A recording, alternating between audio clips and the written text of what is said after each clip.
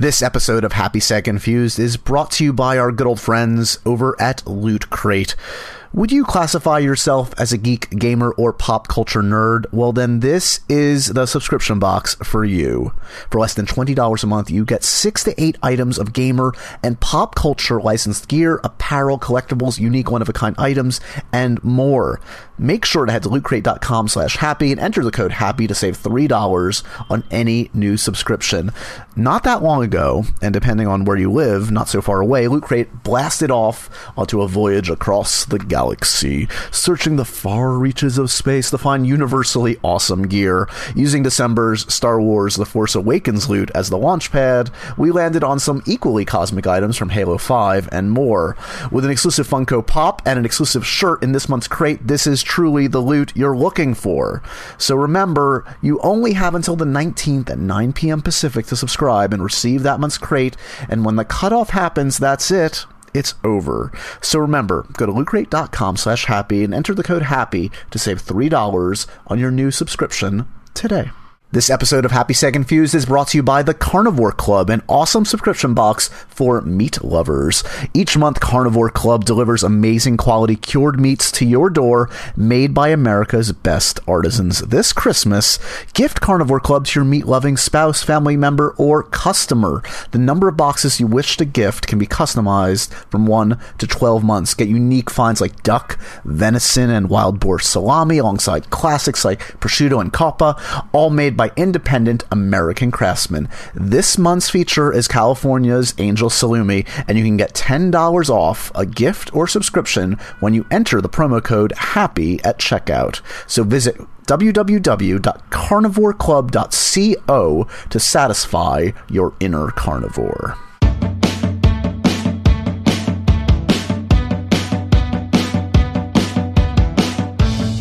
Hey guys, welcome to another edition of Happy Sad Confused. I'm Josh Horowitz. Happy holidays from my little weird office in Lower Manhattan. Thanks for tuning in, as always. Joining me is Sammy. Hey, Sammy. Hi, Joshua. Don't go use my full name.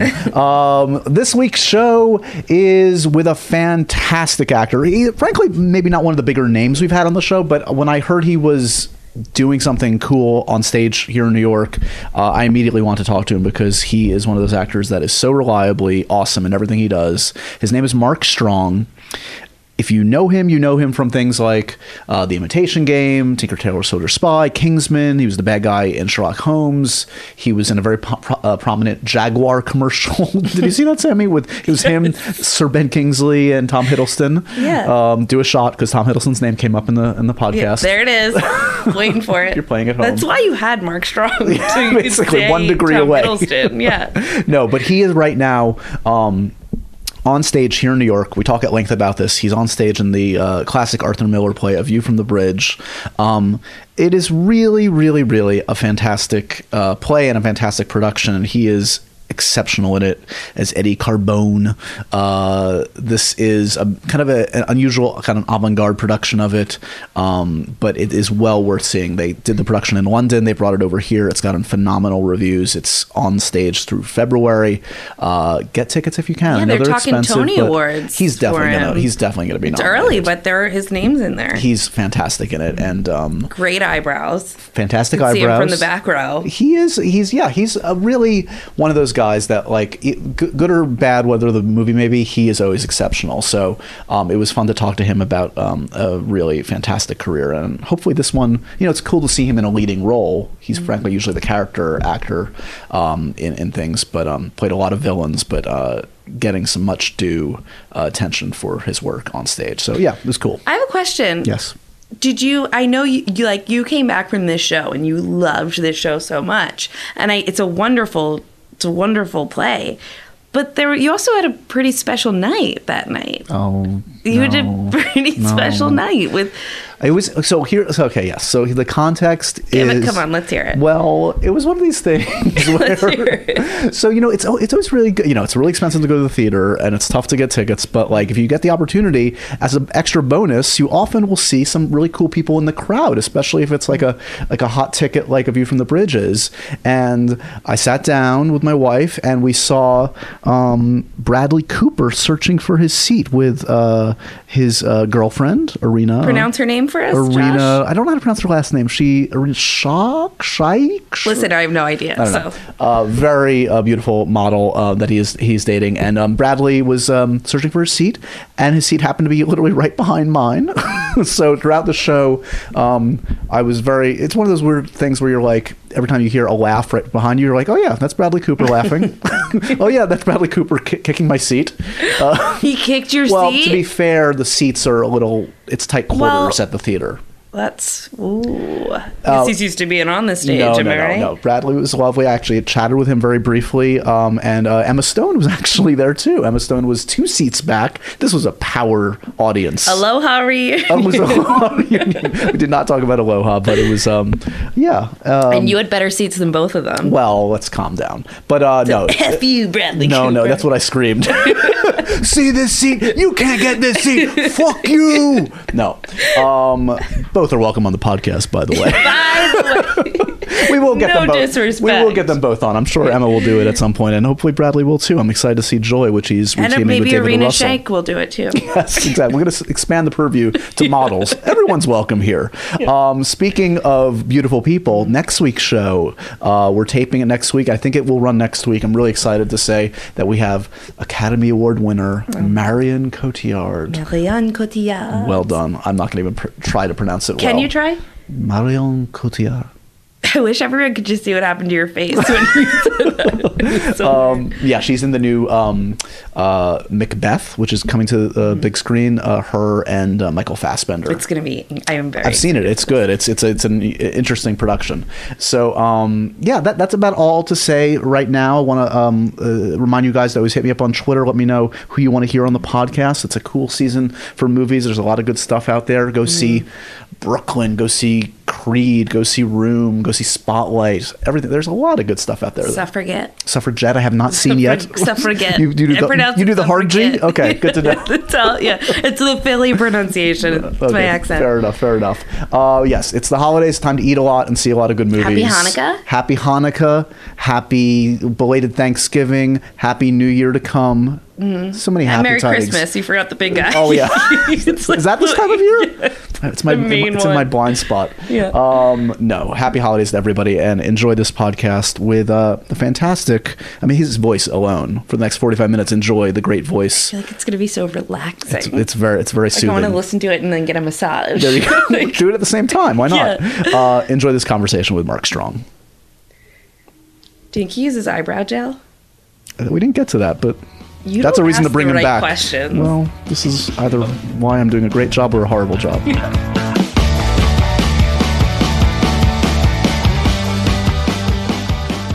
It's good to see you, Mark. Thank you so much for coming in today. I appreciate it. This is one of those nights of theater that I'm going to remember for quite some time. Congratulations on the show. It's an amazing achievement you guys are doing each and every night. Thank you. And you've been doing it a while. I mean, you've been doing it in a different incarnation, and now here for a while. So yeah. Does it feel like old hat at this point? Are you on autopilot, or is each show autopilot? I mean, the way the play is conceived and the kind of production it is, and the fact that you have audience as close as you have, means autopilot doesn't exist. I mean, you're right in the bear pit in front of people, and you rely on the other actors because, as you know, there's no furniture, there's no props. Yeah. And it's pretty intense. I always feel somewhat guilty when I'm talking to an actor on Broadway or doing a show, especially you're doing 2 shows today. Yes, mm-hmm. It's a Wednesday. Yes. I feel like I'm sapping your energy. I feel like you might if I say something stupid, your mind might think back to, oh, what did Josh say 3 hours ago in the middle of the show? I don't want to get in the way of the art that you are performing today. What's wonderful is that you're able, I don't know if this is British actors particularly, but because we're all trained for the theatre, you're able to compartmentalise. Yeah. So I don't take Eddie home with me at the end of the day. Before the show starts, there's nothing really that can throw me off course, because the 2 hours traffic of the stage, as Hamlet, I think, says, is completely contained. Yeah. I mean, I'm usually incredibly exhausted before the play starts, but once it starts, it grabs me by the scruff of the neck and drags me through to the end. I mean, I'm on stage pretty much the whole time. So the focus is complete. And so there isn't really anything that can throw me off course. So is there anything that you need to click you into the performance, or is it just the language, the atmosphere of the theater that gets you in the zone when the lights dim, et cetera? There's always a kind of mental preparation that I do in the dressing room. But what's wonderful is Evo's conceived this beginning to the play where we basically shower. Right. And we wash off the dirt of the day. But it also doubles as a kind of preparation for the production, because essentially I shower and get dressed and then the play begins. So for me, that moment actually right at the top of the play is incredibly valuable. It's the segue from real life into the life of the play. So what's going on in your head in that couple minutes when the audience is like, okay, what am I watching? And you're getting in the zone. Like, are you focused on what you're about to do? Is your mind wandering, or what? Straight after then, Catherine, my niece, comes onto the stage, followed by Beatrice, my wife. And I tell Beatrice that her cousins have landed from Sicily. Right. And I say to her, Tony Borelli just come over to me, says the ship's in the North River. What I'm actually thinking is, so Tony came over to me, and that's interesting. Really? I wasn't expecting Tony, at the end of amazing. Do you know what I mean? I just do a little bit of that, and that gets me into it. You just went into the voice a little bit, and it's curious. I mean, people have seen different incarnations of this. There was a fine production here on Broadway a few years ago, which I saw and I enjoyed. Just shows you how many different ways there are to skin a cat, because they're both fantastic in their own right. Yeah. But the accent is not thick. It's not over the top. It's certainly not the production I saw a few years ago. Why the choice to not go further in terms of voice? Because it's not that kind of a production, I don't think. I think having removed everything that tries to persuade you that it's real, having got rid of the furniture and the props and even our shoes, for God's sake, it's not about recreating reality and trying to pretend that what you're seeing is real. I mean, there are audiences on the stage. You can tell that it's not real. You can see the lights and the stage is very bare. What's important about this production is you hear the words. You understand the narrative. You get to know the characters completely. It's a very, very clear kind of version of the play. Yeah. And it's not necessary really to do the accents in any kind of over the top way. And in fact, I think probably we did them stronger in London, because in London it's much more exotic. Sure. A Brooklyn accent, walk down a certain door towards a certain hall, that kind of thing. And we thought we were being very clever back home, because obviously nobody really knew. And they were like, wow, marvelous accents. It's absolutely terrific. And then we got here and everybody said, just calm down. Right. You've got 400 experts in the audience each night, so don't tell them. That's amazing in itself. I mean, we should talk about that. But essentially, the accents, as long as people can relax, they don't have to be perfect. Yeah. Well, talk to me a little bit about bringing it to New York beyond just changing voice. Did the production change much otherwise? Not at all. I mean, we went from a very small theatre originally, the Young Vic in London, which is on the Cut in Waterloo, and it used to be the rehearsal space of the Old Vic Theatre. So it's a tiny little space of 400 seats. Right. And I suppose when the play was originally conceived, it was very filmic, the performance level. The audience were all around us and were observing us do the play. Sure. There was no performance kind of required. Then we moved to the West End and to a traditional proscenium arch theatre. And the staging changed in a sense that we then put seats on the stage and had the normal house out front. And so you had to kind of bring up the performance a little bit just to make sure people at the back and sitting up in the gods could hear. And then we come now to the Lyceum, which is a beautiful, beautiful theatre. I think it's the oldest continually running theatre on Broadway. Oh, is that right? So we're very proud to be there. But it's increased in size again. So we've gone from 400 seats to 800 to 1,100. And it just requires a little more performance level, because otherwise people on the sides or the back or right up in the gods, they won't be able to see and hear everything. Yeah. So that's what's changed. That's how each of the productions have changed. So what's the audience's job as far as you're concerned when you're on stage? Because as you say, some are on the level with you. You can probably make eye contact, and you probably, whether you want to or not, it probably happens. We were talking as you walked in, inevitably the phones ring. My God, how that still happens in 2015. But what's the job of an audience member? Stillness? Should they make eye contact? What should I be doing? That's a very good question. I hadn't really thought of it from the audience's perspective. Think about our side, Mark. Yeah, Come on, I know. we've got I mean, a job I do feel too. slightly for the people on the stage sometimes that they feel they might be rabbits caught in headlights Yeah. because they are quite exposed, not only to the main house, but they're very close to the actors. But people instinctively know how to behave because I think the play takes over, to be honest. Yeah. I mean, whatever your conception is, the minute the big black box rises and you see what's on the stage, you may think, hold on, I don't remember A View from the Bridge starting with two guys in the shower, or, why haven't they got any shoes on, or what's going on? But very quickly, it's as described to me by people who've been in the audience, there's something about it just sucks you in. The audience, you can feel them move forward in their seat. You can feel them get quieter. It's quite jovial, the beginning of the play. There's a kind of very easy family atmosphere. There's a slight problem with Catherine, the niece, having a job which Eddie's a little bit unsure or jealous about, but it's a minor problem that's dealt with. And so the first kind of moments of the play are quite good fun. You see a family who are obviously very comfortable together, and then it obviously all starts to kind of go wrong. And as that happens, I think people get drawn in, and I can feel every night the house get quieter and quieter. By the end, it's insane, the tension that collectively we're feeling in the audience with you guys. It's an amazing, cathartic kind of end. That's what people say, and it's very odd for us to hear that because obviously we're this side of the catharsis rather than the other side, and so we're not really aware of it. We're obviously creating it, but that's what people say, that there is something really absorbing about it. It's hypnotically draws you in. You know where it's going. Like all good tragedies, you know what the ending's going to be, and you just watch the whole thing happen like a car crash in slow motion. You mentioned the lack of shoes, which I did notice. Is that something that that you were open to when the director initially brought it up, or was it something that... No, we fought him on it because we didn't quite understand what the purpose of it was. Like a couple of other things in the production too. I mean, the day that it was said the Italians wouldn't have Italian accents, we were nonplussed. We couldn't understand that, but they've come from Sicily. They should have. Sure.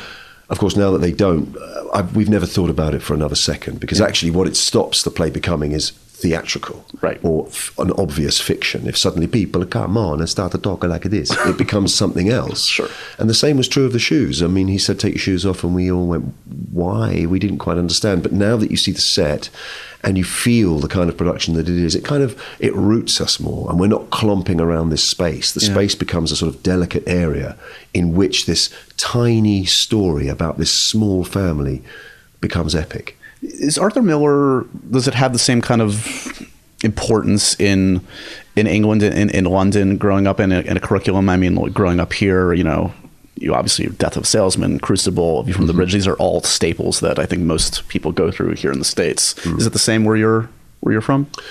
Ironically, I was told sort of back in the 80s and 90s he was much more popular in the UK than he was here. Is that right? Yeah, and there were more plays being done back in the UK of Arthur Miller's than here in the US. Yeah.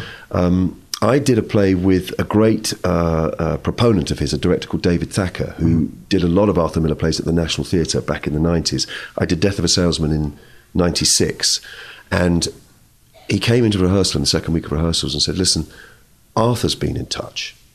And we said, what do you mean? He said, he's chairing a conference over in Salzburg, and he says we can go and work with him. So we went over there, and for a week we sat with Arthur Miller while he read all the parts in the play and while we worked with him on, what our production was going to be. And it was an extraordinary experience. But it made me realise that there's something about his plays, I think, at a time when he was writing them, the 50s in America, you were experiencing a boom. Yeah.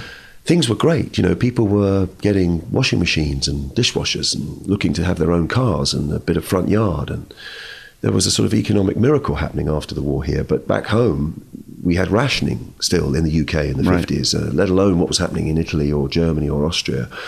It was tough times. So to have a playwright who was writing about the darkness behind the veneer of civilization, quite unusual in America, because that's what he was doing. He was scratching away at everybody's sense of complacency in order to point out that behind the curtain, things weren't necessarily all okay. And I'm sure that's partly to do with his experience with the House Un-American Activities Committee and all of that period that went on. Marco, one of the characters in the play, has a line, I don't understand this country. And I'm pretty sure that's Arthur speaking. Yeah, it's pure Arthur Miller. I think at a time when he was very confused by what was going on in his own country. Yeah.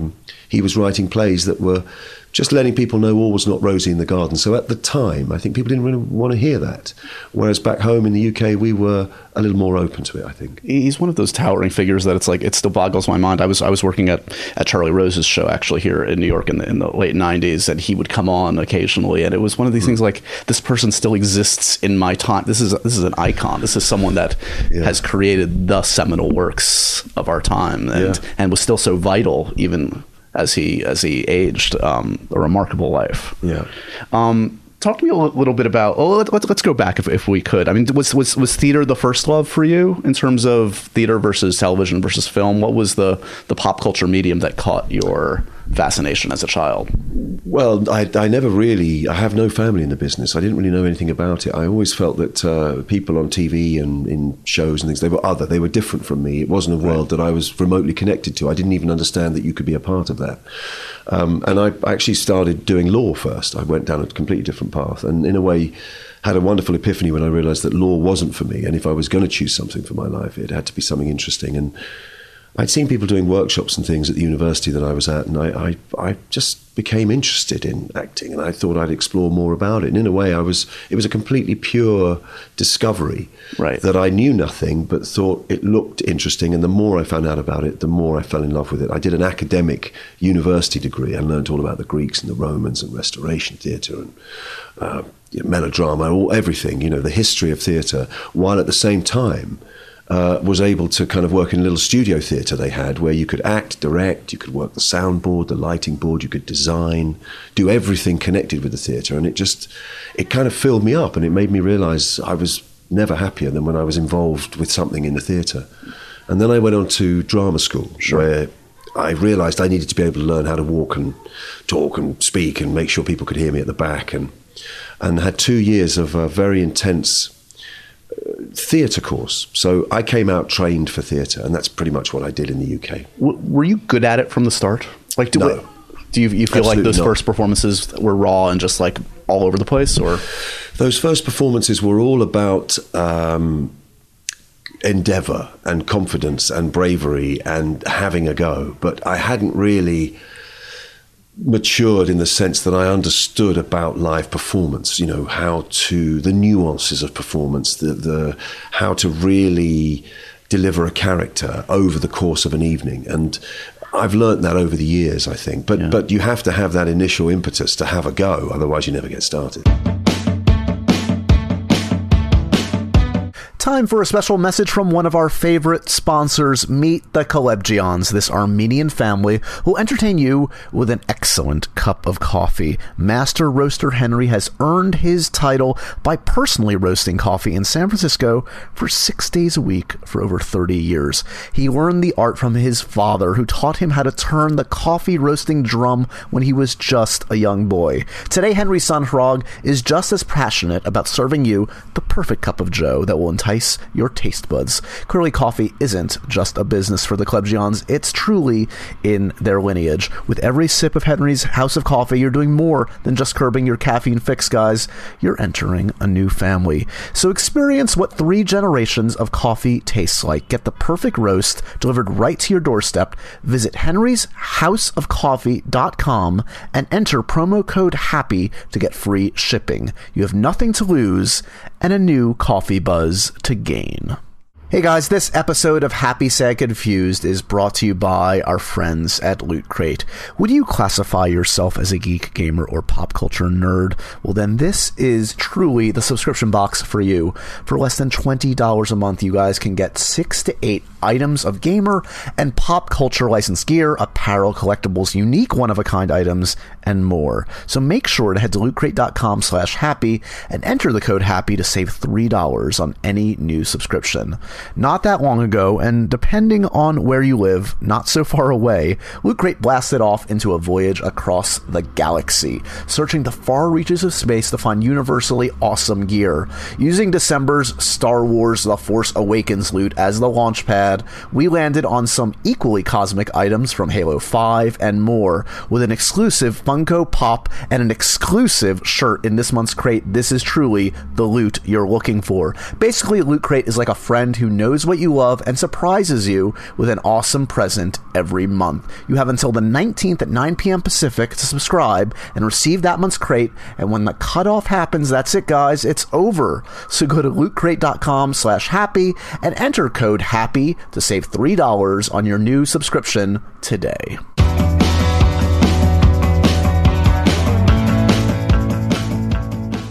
Has your diction been impeccable from the start? Because your voice is one of your greatest assets, as you well know. Is that something you had to work at, or is this something that out of the womb you were talking like this? No, well, I think I would have frightened the life out of my mother if I was. The demon child, Mark. Yeah. What is he talking like that? Hello. I don't know. It's just, I suppose, over the years doing a lot of theatre, and the diction element, clarity is never a bad thing. And it's useful for theatre and film. You see, the irony in film, people think you can get away with mumbling like this and blah, blah, blah, blah. And it's often funny to me on a radio show, you'll hear somebody talking about a film and they go, let's hear a clip. And suddenly, from hearing people talking clearly, you hear people by doing all this, you think, what are they saying? Right. It's really bizarre to me that it's sort of become fashionable to mumble and everything in film, because people still need to hear what you're saying. The whole point of performance is comprehension. Exactly. It's got to be about comprehension. So you kind of learn it. I learned it at drama school. Diction, how to use your voice. How many times have you practiced in the mirror throughout your years saying the name's Bond, James Bond? Because I feel like it would come out very well from your voice. Yeah, no, never have. Daniel's a very good friend of mine, so that might be really peculiar. You're like, step off my turf, man. Something I have to admit to him. Yeah. No, I remember when he first I was sitting in his flat when he came in, and he just threw the first script down on the table and went, this looks like it might be a possibility. And he agonized over it because he knew it would change his life. Where did you come down? Did you offer advice at that time in terms of... I said, you have to do it. It's not something you can ever let pass you by. I mean, imagine he'd said no and watched somebody else be Bond for the last 4 movies. Yeah. It's one of those life choices that just makes itself. Is that, do you have like a kind of that kind of internal list of things that you want to do, whether it's like being a Bond villain as anything, as a villain, etc., or work with certain filmmakers? Are you someone that kind of like keeps that kind of internal list in terms of aspirations? Work with certain filmmakers, certainly. I mean, I've always wanted to work with the Coen brothers. I got very close to possibly doing No Country for Old Men with them, and I met them for it. And amazing directors like Paul Thomas Anderson, and there are certainly guys out there and women too that I would love to work with. So, because I admire their work. But I was talking about this with the cast the other day, funnily enough. Most of us feel like we're not generators of our own work. I'm always impressed with actors who get into directing, writing, producing, or do something else, because I feel that I'm an interpreter. I like to wait until something comes to me, and then I can have a look at it and decide whether I can do something with it. Yeah. Whether I feel like I can bring something to it. And I often turn things away that I think, that's not for me. Because I think, awards are an interesting thing when you get awards, because I often question whether they're actually about the actor or about the part that you've played. Because, they're about the part you've played. You get the best parts. I think you will have longevity. You will be noticed. People will recognize and remember the performances you've made. And I'm sure awards get given to parts rather than actors. So it's very important that you choose the stuff that you know that you can do. When did it start to turn into choice rather than I'll take anything I can get? Well, it took a while, at the beginning, I did theatre for almost 10 years. I did rep theatre. Back then it was monthly rep rather. The generation just before me had done weekly rep, where you would learn a play in a week. That's intense. Yeah. Just keep moving. Exactly. Wow. We did it monthly, so we would perform in the evenings, and then during the day we'd rehearse next month's play. And I did that for 9 plays. I did 9 plays in 9 months. That'll keep the brain fresh, keep you moving. Yeah, and they were all different. One was a pantomime, one was like a modern play, one was a restoration play, one was like The Importance of Being Earnest, and it was gold dust that year that I did in rep. It's called repertory theatre. And then I went to the Royal Shakespeare Company, and I did my fair share of holding spears and running on making short speeches in gold armour, and had an amazing time, but mostly watching other actors from the wings, the kind of older actors do their stuff, because the Royal Shakespeare Company is a big group of people, and there were a lot of people you could watch. And then the National Theatre, I went on tour with Richard III and Lear. Ian McKellen was Richard III, Brian Cox was King Lear. Wow. And one company doing those plays, we went around the world for a year with it. So I felt like that was my training. And I only thought I was going to do theatre. I was going to say, I mean, because the film work really has come primarily in a little over the last decade, essentially, which is fairly late in a career to kind of find this whole new avenue. Were you resigned to, like, I'm happy where I'm at. I do a ton of TV. I do a lot of theater. Things are going well. I can make a living at this, which is more than a lot of actors can say. I think... Or was there, like, something about, like, film, why is this just not happening yet? I think more that, exactly what you've just said. I have sort of described myself as something, I don't really play chess with my career. I'm not that kind of actor where I think if I do this job, that could lead to that, then those people will notice me, then I can get that job, and then maybe I can win something. You know, that's not really what I'm after. What I'm after is continual work. I remember the head of my drama school, the first day we were there, he said, listen, if there's anything else you can do, I suggest you leave now. And the other thing he said was, if you want 50 years in this business, there's no hurry. Take your time, learn stuff. And I really took that to heart. Yeah. So when I got that first job in rep in the wilderness, people said to me, why don't wait for a film, you know, or wait for something in London? I said, no, I just want to work. And so I was doing theatre, and then a point came where friends of mine who'd also been in plays with me were suddenly doing movies. Mm-hmm. And I remember just thinking, how has that happened? How come Did I not get the memo? Did I miss the meeting? What happened? Exactly. Who were your peers that you're talking about that time? Well, I'm thinking specifically of a TV series I did in the UK called Our Friends in the North. And that's where I met Daniel, because Daniel Craig was in it, an actor called Christopher Eccleston, an actress called Gina McKee, and I. The four of us. It was about us. It was 11 hours of television, very unusual then, back in the early to mid-90s. We aged from the 1960s through to the 90s. It was a kind of state of the nation piece about the UK, very popular in the UK, but not particularly relevant over here in the US. But after that show finished, I remember going back to the theatre because I thought, well, I've got to do a play a year. That's what I want to do. And while I was in the theatre, after about 9 months of the others not getting any work and me feeling terribly sorry for them, they all got movies. Gina went off to work with Michael Winterbottom. Chris went off and did a movie. Daniel did a film called Love is the Devil with John Mabry and Derek Jacobi. And I remember thinking, and what they'd done is they'd all, on the advice of their agents, very wisely waited to get into the movies. And I hadn't ever really thought about it.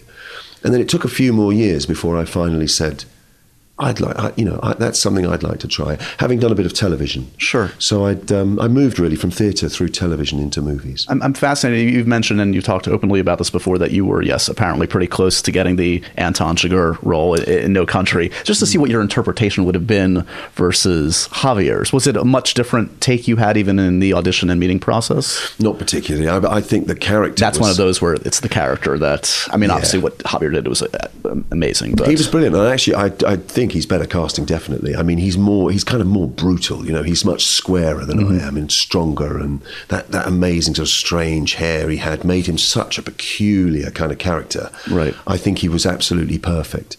But I would have done something slightly different. Yeah. But at that time, I was kind of just about to start playing a number of villains, and the Brits, you know, we have a very honourable entree into Hollywood playing Brits playing villains. When I think of Jeremy Irons or Alan Rickman or Anthony Hopkins, you know, everybody got into Hollywood kind of playing dark characters. I kind of like also that you've, a lot of people, worry about typecasting. You've kind of embraced it in a way. You did that fantastic Jaguar campaign with Sir Ben Kingsley and Tom Hiddleston.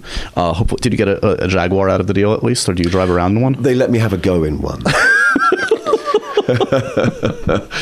Is that something that that is typecasting a real thing that you've experienced, or is it something that you feel like again, playing villains is not such a bad gig, especially in the kind of films that you've gotten to do it in? That's a really pertinent question, I have to say, because when I was starting out, everybody was terrified of typecasting. It was something that you had to avoid like the plague, you just couldn't. And a very good friend of mine, Jason Isaacs, I remember, played a mean character in The Patriot, a film called The Patriot, and then consequently turned down many bad guy parts that he was offered in Hollywood. And I think later always felt perhaps he should have done those parts, but he was so worried about being typecast that he didn't take those parts, and it meant he had to wait for ages for the kind of the smoke to clear before he was able to carry on, getting regular parts, I suppose. And I remember talking to him about it, and I started to get these parts, and people started to say, are you worried about typecasting? I remember thinking, I think times have changed. I think when a part is good, it doesn't really matter what it is. And everyone I was being offered, whether it was in Sherlock Holmes or Robin Hood or Kick-Ass or Stardust or wherever it was coming from, they were all really fascinating characters in their own right. The fact that they were villains was, to me, neither here nor there. Sure. Was Sherlock in particular one that...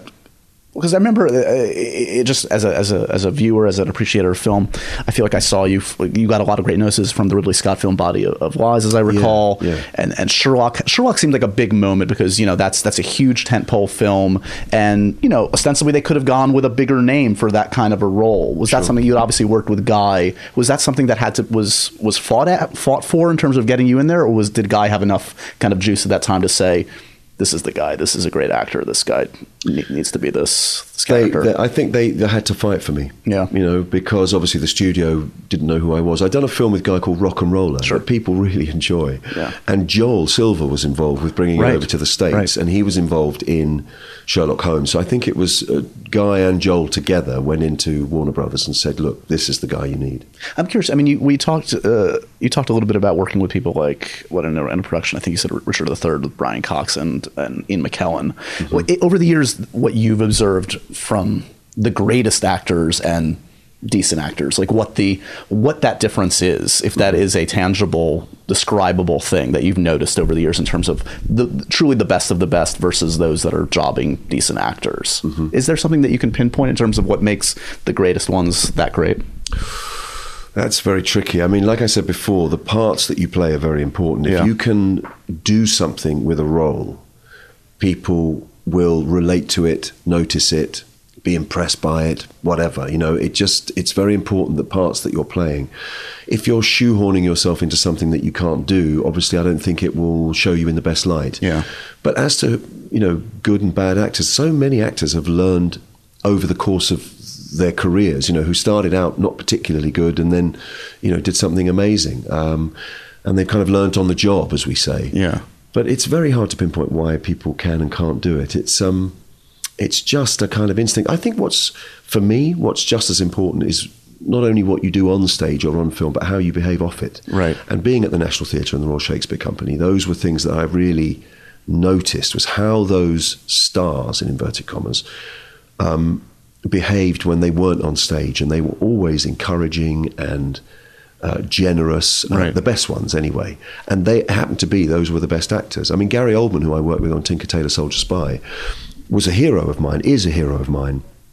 He's slightly older than me, so I was very conscious of the stuff he was doing. He was choosing an incredibly eclectic mix of characters. Yeah. And then I got to work with him. And I think I was a little nervous because I wasn't sure what he would be like. And I made the classic mistake of judging him on the characters he's played. Right. Actually, he's one of the most generous, supportive, kind people I've ever worked with. And that, to me, is the sign of a truly, truly gifted actor. It's funny you mention him because I think I've mentioned this before. I agree with you. He is probably one of the top actors I've ever seen. Everything he does is sublime. Seeing him on a talk show like 10 or 15 years into watching his material, I finally realized I was hearing his actual voice for the first time, and I never experienced it before. I had no idea who Gary Oldman was. Yeah. The true mark of a chameleon is that man. Yeah. You've worked with some amazing filmmakers, especially in the last 10 or 12 years, and it speaks well of you that many of them have repeated, whether it's Ridley Scott's and Guy and Matthew. I mean, working with Guy Ritchie and Matthew Vaughn, like is that a kind of a different experience? Because I mean, do you view them more as peers than someone like a Ridley Scott, who's obviously of a previous generation? Is it a different kind of an experience? I do, I suppose. They are my friends, but I have an enormous amount of respect for them because those guys came up against the brick wall of the British film industry when they were trying to get their first film made, Lock, Stock and Two Smoking Barrels. Sure. There was a classic cliquey thing going on in the UK. They turned up with this script. Nobody was interested. Nobody would give them the time of day. And they circumvented the British film industry, made their own movie, had a massive success with it, then made the second movie, had an even bigger success with that. And now Matthew is making I think he's made 5 films. Every one of them has been successful. Fantastic. He's not only making money, but they're critically acclaimed. Yeah. He's a really, really talented guy. And Guy went into the studio picture world and is making these huge movies. And, he comes from £500 music videos originally. So he's really learned his craft and his trade over the years. So I have an incredible amount of respect with them. And I think when I worked with them, they'd started out working with some actors, some non-actors. I think what I gave to them was a proper actor. That's what they saw me as. Sure. A guy who turned up, knew his lines, hit his marks, and delivered a performance. Because so many people don't do that. You'd be amazed. Who don't really even have the basic techniques of film acting, let alone having learned their lines, let alone being nice people to work with. So that counts for an awful lot. And I'm sure that's why I've worked with them more than once. Do you... it had been a while since you'd been on the stage, I think 10 or 12 years, right? Something like that. Did you have concern the first couple times you stepped on stage after all that time? I was terrified, to be honest with you. I really enjoyed the rehearsal process. Ivo van Hove, the director of View from the Bridge, made a fantastic environment for us all to work in. And I remembered how much I loved doing plays, having not been on stage for 12 years. Sure. The idea of getting black words on a white page up onto their feet, and suddenly you're embodying a character, you're performing with other people, and you're telling a story with your body and your voice, It's an amazing experience. So the rehearsal process was wonderful, and then we got to the first public performance, and you have to try and imagine what it's like to be in the dressing room where there's a speaker on the wall, which is the relay from the stage manager who's letting you know, okay, half an hour to go, 15 minutes to go, 5 minutes to go. There's the countdown to performance. And at the 5 minutes, they switch on the mics in the auditorium. So suddenly you hear the buzz of the audience. So there you are in your dressing room. You've rehearsed this play for 4 weeks. This is the first public performance. You have no idea what it's going to be like, whether it's going to work, whether you're going to remember your lines, any of that stuff. And you're listening to the buzz of the audience, and the adrenaline courses through you. Everybody describes it exactly the same. And then you walk down the corridor, down the stairs, you stand behind the set, and then the lights go down, and the noise of the audience goes down. And then a light comes up, and you have to just walk out there and do it. And that is a really, truly terrifying experience when you haven't done it for a long time. Yeah. And I had, I think, probably what could be described as stage fright, rather than just nerves. Nerves are quite useful because it means you're switched on, you're ready to go, and you're in fight or flight mode, which is the best condition. Yeah, you're razor sharp. You need, exactly. You need to be at your best. Stage fright is something else completely. That's like waking up in the morning, opening your eyes. Your first thought is I'm alive. Your second thought is sheer terror. And I experienced that and tried to cope with it by, I stopped drinking coffee, I started trying to breathe regularly. There are techniques on stage that you can do which are forget about yourself, act with the other person. Right. Put the spotlight on the other person, exactly. Don't make it about you. And using those techniques and, simple common sense, getting some sleep and whatever. So how did the stage fright manifest, though? I assume you weren't forgetting lines and just screwing up. It was just what you were feeling in turn. You go out on stage and there is another voice in your head that is commenting on what's happening, that is noticing the audience, that is challenging you to remember your lines. It's a strange idea. Yeah. It's like a because you have another voice in your head when you're performing. This whole idea of method I find very interesting, the idea that you subsume yourself completely to a part. How can that be possible? You can see the audience. On a film set, you can see the camera. You know it's not real. Sure. The point is not about being 100%, because you have to use some craft in order to know how to use the camera. Right. How to deliver the lines that you're saying to an audience. So part of your brain is always involved with making sure you don't bump into the furniture, right. Dealing with problems. If somebody else forgets a line or drops a line, you can cope with that. Making sure you're in the right place on the stage, all of that. 5% of your brain maybe is doing that. With stage fright, I'd say 50% of your brain is constantly teasing you, challenging you, reminding you that you're terrified. The trick is turning that off, quieting that. Yeah, and that's what you have to do. And basically, I had to do a number of previews before that voice started to disappear. What you talk about that. You explained it very well. Kind of that feeling of going out on stage for that first time after rehearsing. Does anything on a film set hit that high for you? What have been the highest highs for you being on a film set? When does it feel the best it can feel? Whether you're talking specifically about a specific instance or generally. I think when you know you're working with the best people, to be honest. I mean, when I did Body of Lies with Ridley Scott, being on set with Russell Crowe and Leonardo DiCaprio, the three of us, and you're in a room knowing there are not two better actors working together at this moment right now. Yeah, and you've got an amazing script, and you've got a fantastic director, and there was a moment where I thought, this is about as good as it gets, and the same is true when I went on set at Kingsman, and there was Michael Caine and there was Colin Firth. And in fact, I walked on set on Michael Caine with the first day. He was standing there in front of the crew. And I walked in the room and he went, "Oh, it's you. I like you. I think you're a good actor. I like you," in front of the crew. And Matthew afterwards went, "Wow, he didn't say that to anybody else." You got the Caine seal of approval. This is huge. Yeah. So those kind of moments amazing. are really great, and feeling like you're in the company of somebody like Michael Caine, who is film history. Yeah. I felt the same when I was, when I worked with Roman Polanski. You felt like this man is connected to film history, connected to Jack Nicholson, connected to Chinatown. One of the great movies. So when you work with people like Ridley Scott too, who've made such amazing films, those are the times I think when it's best in the movies, when you're working with people at the top of their game. Was Polanski an easy guy to deal with? I mean, I've talked to a lot of actors that have worked with him. He's not necessarily the warmest, cuddliest filmmaker. No, he's like an imp. He's like a mischievous imp. Yeah.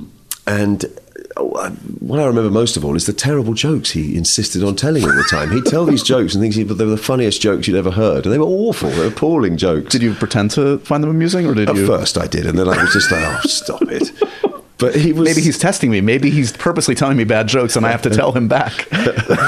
No, he was a fascinating guy. He was very into the reality of every moment. Yeah. He didn't want you to rush moments because you can cheat things on camera. He never wanted that. If you had to unlock a door, he wanted you to get the proper key, make sure the key actually fitted in the lock actually worked, and open the door in real time. Right. He was sort of obsessed with minute details like that, and he was constantly fiddling with my costume, what buttons I had and whether my collar was up or down. He was very, very into the reality of all those tiny little details. He wouldn't be directing this production of A View from the Bridge. This is not necessarily his style. No, he has done theatre, hasn't he? I think he has. Yeah, but I don't know. Yeah, who knows? What's the postmortem now that it's been a few years on Green Lantern? How do you rationalize what happened with that in terms of the success that it didn't necessarily turn out to be in terms of financially? I don't know if you consider it artistically satisfying or not. When you look back at it, what do you think? My take on it: films are alchemy. All creative undertaking is alchemy. Novels, paintings, theatre, films, whatever. So you're hoping that all the ingredients are going to work. Yeah. Jeff Johns, I think, is a really clever guy, at DC, and they put together what I think is a really faithful film to the comics. Sure. Unfortunately, it was coming out in the same year as X-Men, Thor, and Captain America. So you had a real glut of superhero movies that year, and I think it was the last one to come out. Right. And what it is, I think, is a very faithful film to the comic book, and if you're a 13, 14-year-old boy, it's fantastic. Right. Unfortunately, a lot of the people, who had their eyes on that movie weren't impressed with the initial CGI clips that came out. Right. So already a kind of whispering campaign started, is this right, is this not right? And the internet can be a terrible thing, and I think that a whole sort of rumour started around whether or not Ryan Reynolds was the correct guy to play Hal Jordan, sure, whether the CGI was right. So it opened at the end of these three other superhero movies over the summer with a slight kind of negative vibe about it, and it just didn't recover from that, I don't think. I was really proud of what I did as Sinestro. Yeah. I've had a lot of really kind, comments about it, that it was a really classic rendering of that part, and that's why I played it. I thought, God, if I can look like that guy. Yeah. And I love transformation, I think as an actor that's what I'm interested in most of all. If I can look like that guy and deliver that, I'll be very happy. And I like the film. I think it's fine. Much like John Carter is another. I love John Carter. I really do. It's a really good film. Yeah. But film, unfortunately, these days also has the whole kind of side issue of gossip and comment and all of that about it as well. And sometimes films never get a foothold in order to take off, right, and allow people to watch them. They both those films, I think, had a kind of cloud of negativity around them when they came out, which is unfortunate because I like both films. Do you consume a lot of film? Are you able to in this? I mean, you're a busy man right now, but this is the good time of year where some really good stuff is coming out. What are you excited about? I've kind of started loving the smaller independent films. You know, The Big Short, I think I just watched recently. Oh, I haven't seen it yet. It's good. Yeah, really great. And Brooklyn, another wonderful film. I'm sort of enjoying those kind of films, I think. And Spotlight, I thought, was terrific as well. Fantastic. And I may go and do a film actually with Jessica Chastain called Miss Sloane, which is a story about the lobbying industry. Oh, is that right? So films like Spotlight and The Big Short, you know, stand it in good stead because I think people are up for films that kind of slice into that kind of world, right. You know, a world that we don't necessarily understand, but kind of lay it bare. If you want to catch a different side of Jessica Chastain, you might want to look up some of the comedic shorts that she's done with me over the years, which are amazing. Oh, really? She is an untapped resource in terms of comedy, I'm telling you. Oh, really? She's fantastic. I always love it when you hear that about people. You know, they have this other thing that they can do. Amazing. She can do it all, clearly. I don't know how old your boys are. Is there a lot of Star Wars talk in your house right now? Do you care much about it at all? My wife's brother was a massive fan of Star Wars, a total geek. So yes, the boys have seen the first three and they love them and they're very, very excited. I feel like you could have a really good place in the Star Wars universe. The baddies generally are British, as we know in Star Wars. There's a Sith Lord in there somewhere for me, surely. Seriously, you would look great with a hood and a lightsaber and I don't know, or an Imperial outfit. I'm just saying there are ways to go. Yeah. Well, I'm available. Okay, fair enough. And looking ahead, we're going to see you. I've seen some trailers for Grimsby, which is clearly talking about a change of pace. Sure. That's going to be a fun one. Sacha Baron Cohen is operating on a whole nother level of comedy. A genre I've never really kind of been involved with, you know, action comedy, and Sacha's kind of comedy too, which in itself is out there. I mean, he's a natural born clown and loves to push the envelope as much as possible, and it's going to be hilarious and offensive all at the same time. But they're saying that it's a fun watch. Did it feel like that was one where not only did you have to put your trust in the director, but also Sacha, because Sacha clearly knows this type of comedy that he wants to produce and clearly knows how to do it well. He's an amazing guy, I have to say. I mean, a very bright guy. Went to Cambridge, you know, really intelligent, and he's a real seeker after the truth of comedy. You know, he'd often give me lectures about comedy. You know, say you can't do that because that's a joke on a joke. Oh, interesting. You can't have two jokes operating in the same thing. You just do one or the other. And he would often kind of talk to me about improvisation and the kind of the science of improvisation, if you like. He's right. a real kind of he's a guy who really tries to track down why things are funny, while at the same time, you know, rejoicing in the hilariously offensive, right, as only he can. So, you know, I love him and we get on really well. The improvisation was a really extraordinary experience, and he gave me the confidence to do it, really. Is that still thrilling for you, where, like, you know, you've been doing this a while, but like, oh wait, there are still avenues, there's still aspects of my own talent that I can access that haven't been exploited yet, that I can test myself, I can push myself, the work's not done yet, I don't know all there is to know yet? Well, I felt like, you know, as we were talking about Sinestro, that's a whole world of prosthetics and science fiction that I'd never really tackled, which I really enjoyed. With Sacha, I get the opportunity to do improvised comedy, which is something that I've never really done. Both of those things, I suppose, I was nervous about, but if you don't keep trying to discover new things, how will you ever know what you're good at? Is Kingsman, which I think the sequel is coming pretty close, right? You're going to be shooting that relatively soon. Is that basically like a holiday to work with friends like that on a project of that type? Is that something you're very much looking forward to getting back into? Yeah, well, Colin I've worked with 4 or 5 times now, Colin Firth. I mean, I know him very well. And Matthew I've made 3 films with. So I describe it as you no longer need to do the dance with those people. Right. You know, when you meet somebody new and you're on set with them or you're on stage with them, you have to work out how you're going to interact with them and how you're going to get on for the next God knows how long. Right. With Matthew and Colin, I no longer need to do the dance because we all know our steps. Has Matthew told you much, or have you seen the script yet for the new one? No, I keep getting these cryptic messages, call me, and I keep trying to call him, and he's obviously writing it, and I haven't been able to get hold of him, but I think it moves to America. That's what he There's was an saying, American right? Yeah. element, and he was talking about shooting in Kentucky and Singapore, but that's all I know. That's a wide range. Hopefully you get Singapore too. I mean, Kentucky sounds lovely, but I think you should get some Singapore time in there. Well, I hope so. I mean, New York as well, and London. Nice. And he said, as far as he knows, Merlin is involved in all of those locations. Fantastic. So I think I'll be spending my summer with Matthew. I just saw Taron in his next film, Eddie the Eagle. Oh, have you seen that? It's excellent. Is it? It truly is. It's it's a good feel good sports film, and he's a much different kind of character for him. I think he's super talented. You see how amazing that is for Taron. He comes out of drama school, goes straight into Kingsman, and then the very next film he gets is another lead, Eddie, which is completely different. I mean, it's a wonderful beginning, you know. And it seems like a good head on his shoulders from talking to him after Kingsman. I mean, that's got to be screw with a kid's head, I would think, but yet he seems to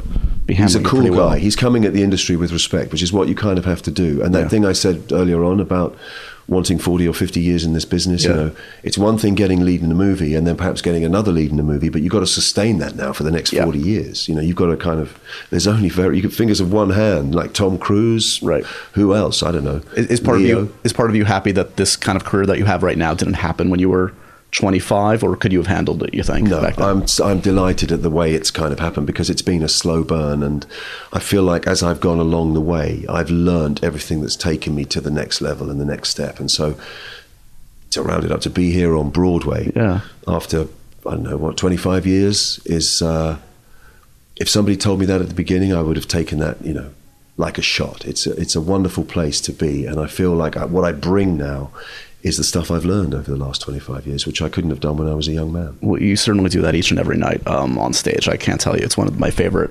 productions. I've seen it in quite some time, and I hope people check it out, A View from the Bridge. It's going through, February? Is that? That's right, February the 21st, I think. Very nice. So get a ticket if you can. Check out an amazing performance and an amazing ensemble and an amazing production. The keyword is amazing. Mark, it's really been a pleasure to catch up with you today. Thanks for your time, It's man. lovely chatting. Thanks a lot. Thanks, man. Cool. Thanks, guys. Yes, how lovely. I can't think of a better way to start the day. We did it.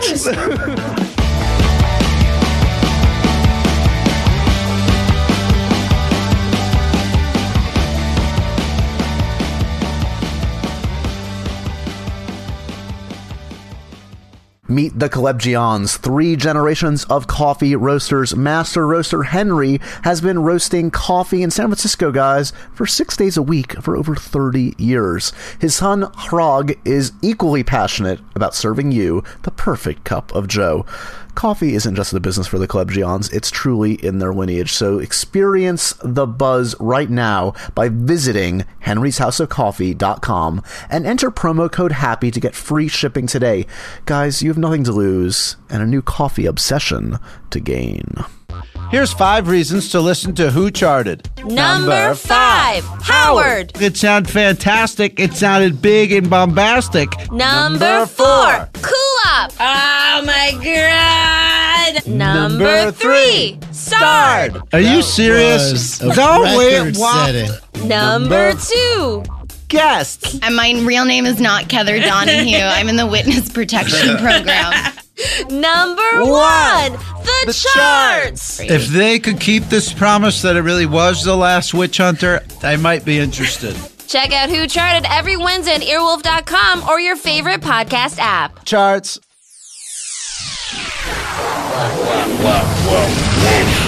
Pop. Pop? Pop. Pop. Pop. Pop. Pop. Pop. This has been a Wolf Pop production. Executive produced by Paul Scheer, Adam Sachs, Chris Bannon, and Matt Gorley. For more information and content, visit wolfpop.com.